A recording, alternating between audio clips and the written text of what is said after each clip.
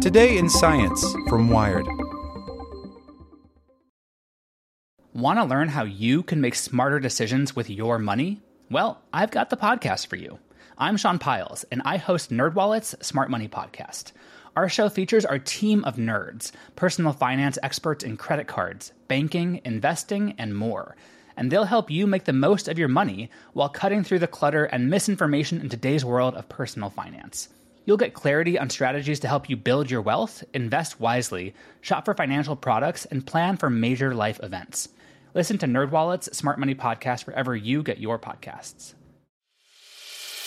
As a longtime foreign correspondent, I've worked in lots of places, but nowhere as important to the world as China.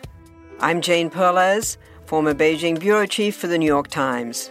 Join me on my new podcast, Face Off, U.S. versus China, where I'll take you behind the scenes in the tumultuous U.S.-China relationship.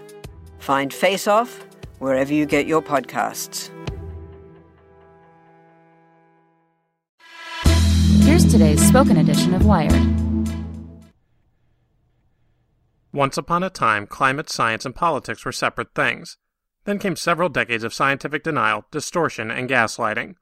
One of the companies responsible for politicizing climate change is ExxonMobil, which for years funded climate change denial groups despite its own research confirming that greenhouse gases cause global warming.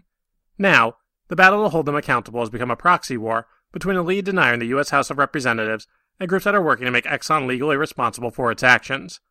Some of this is political theater. Yesterday, Texas Republican Lamar Smith, chairman of the House Science Committee, heard arguments from a panel of experts, two of whom work for Exxon-funded think tanks, on why his committee has the authority to intervene in the investigations into Exxon's denialism. But if this is theater, it is not over once the curtain closes. Displays like this further confuse the public about how science is done, and it drags out the spurious narrative that science isn't in consensus about climate change, its causes, and effects. That affects everyone living on this warming planet. First, a little background. Last year, Inside Climate News published a massive exposé detailing how Exxon had suppressed its own science, among the first to confirm that greenhouse gas emissions would lead to climate change, in order to promote an anti-climate agenda. This prompted many state attorneys general to open investigations as to whether Exxon's knowing denial of climate science defrauded its investors.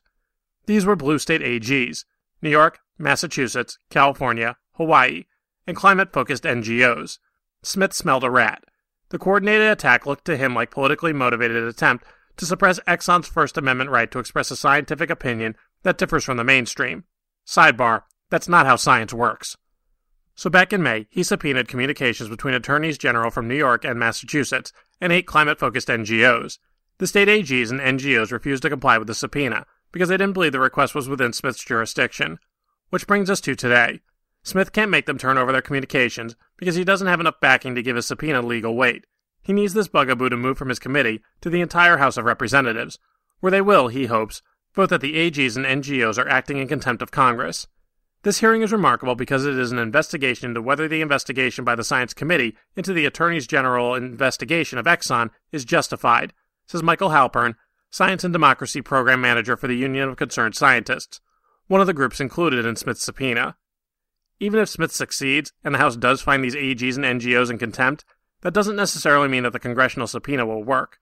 The House would have to ask the Department of Justice, through the U.S. Attorney's Office, to enforce it. But recent history shows that might not be enough to force the Exxon interlocutors into submission. The U.S. Attorney's Office has declined to enforce the 2 previous full House congressional contempt sightings, one targeting former U.S. Attorney General Eric Holder, and another targeting the Deputy IRS Commissioner. Those subpoenas weren't climate-related, but were politically motivated enough to give the DOJ attorneys cause to decline. Your opinion may vary on whether the DOJ was right to decline. Point is, they did. The outcome of all this stuff is important, but the real reason to pay attention to all this chess-like maneuvering is to understand how it affects research. Last year, Smith subpoenaed a bunch of NOAA scientists because he suspected they were tampering with global temperature data for political reasons. Taken completely without context, that might seem fair. However, the peer review process has its own process for figuring out if researchers falsified data, and whether they were driven by conflicts of interest. And as a group of 8 scientific organizations pointed out in a letter to Smith, congressional meddling in that process undermines the integrity of the scientific method. It also sends a signal to the public that science is an ideologically driven process, like politics. And while climate science may be irrevocably political, The place to fight out scientific disagreements is in the peer-reviewed literature, not a stacked hearing. What Smith is doing is throwing the whole process of science into doubt. Or maybe not the whole process, just process as it pertains to any branch of science that doesn't comport to his political beliefs. Science is never solved in the courts. This article was written by Nick Stockton. Want to learn how you can make smarter decisions with your money? Well, I've got the podcast for you. I'm Sean Piles, and I host NerdWallet's Smart Money Podcast. Our show features our team of nerds, personal finance experts in credit cards, banking, investing, and more. And they'll help you make the most of your money while cutting through the clutter and misinformation in today's world of personal finance. You'll get clarity on strategies to help you build your wealth, invest wisely, shop for financial products, and plan for major life events. Listen to NerdWallet's Smart Money Podcast wherever you get your podcasts.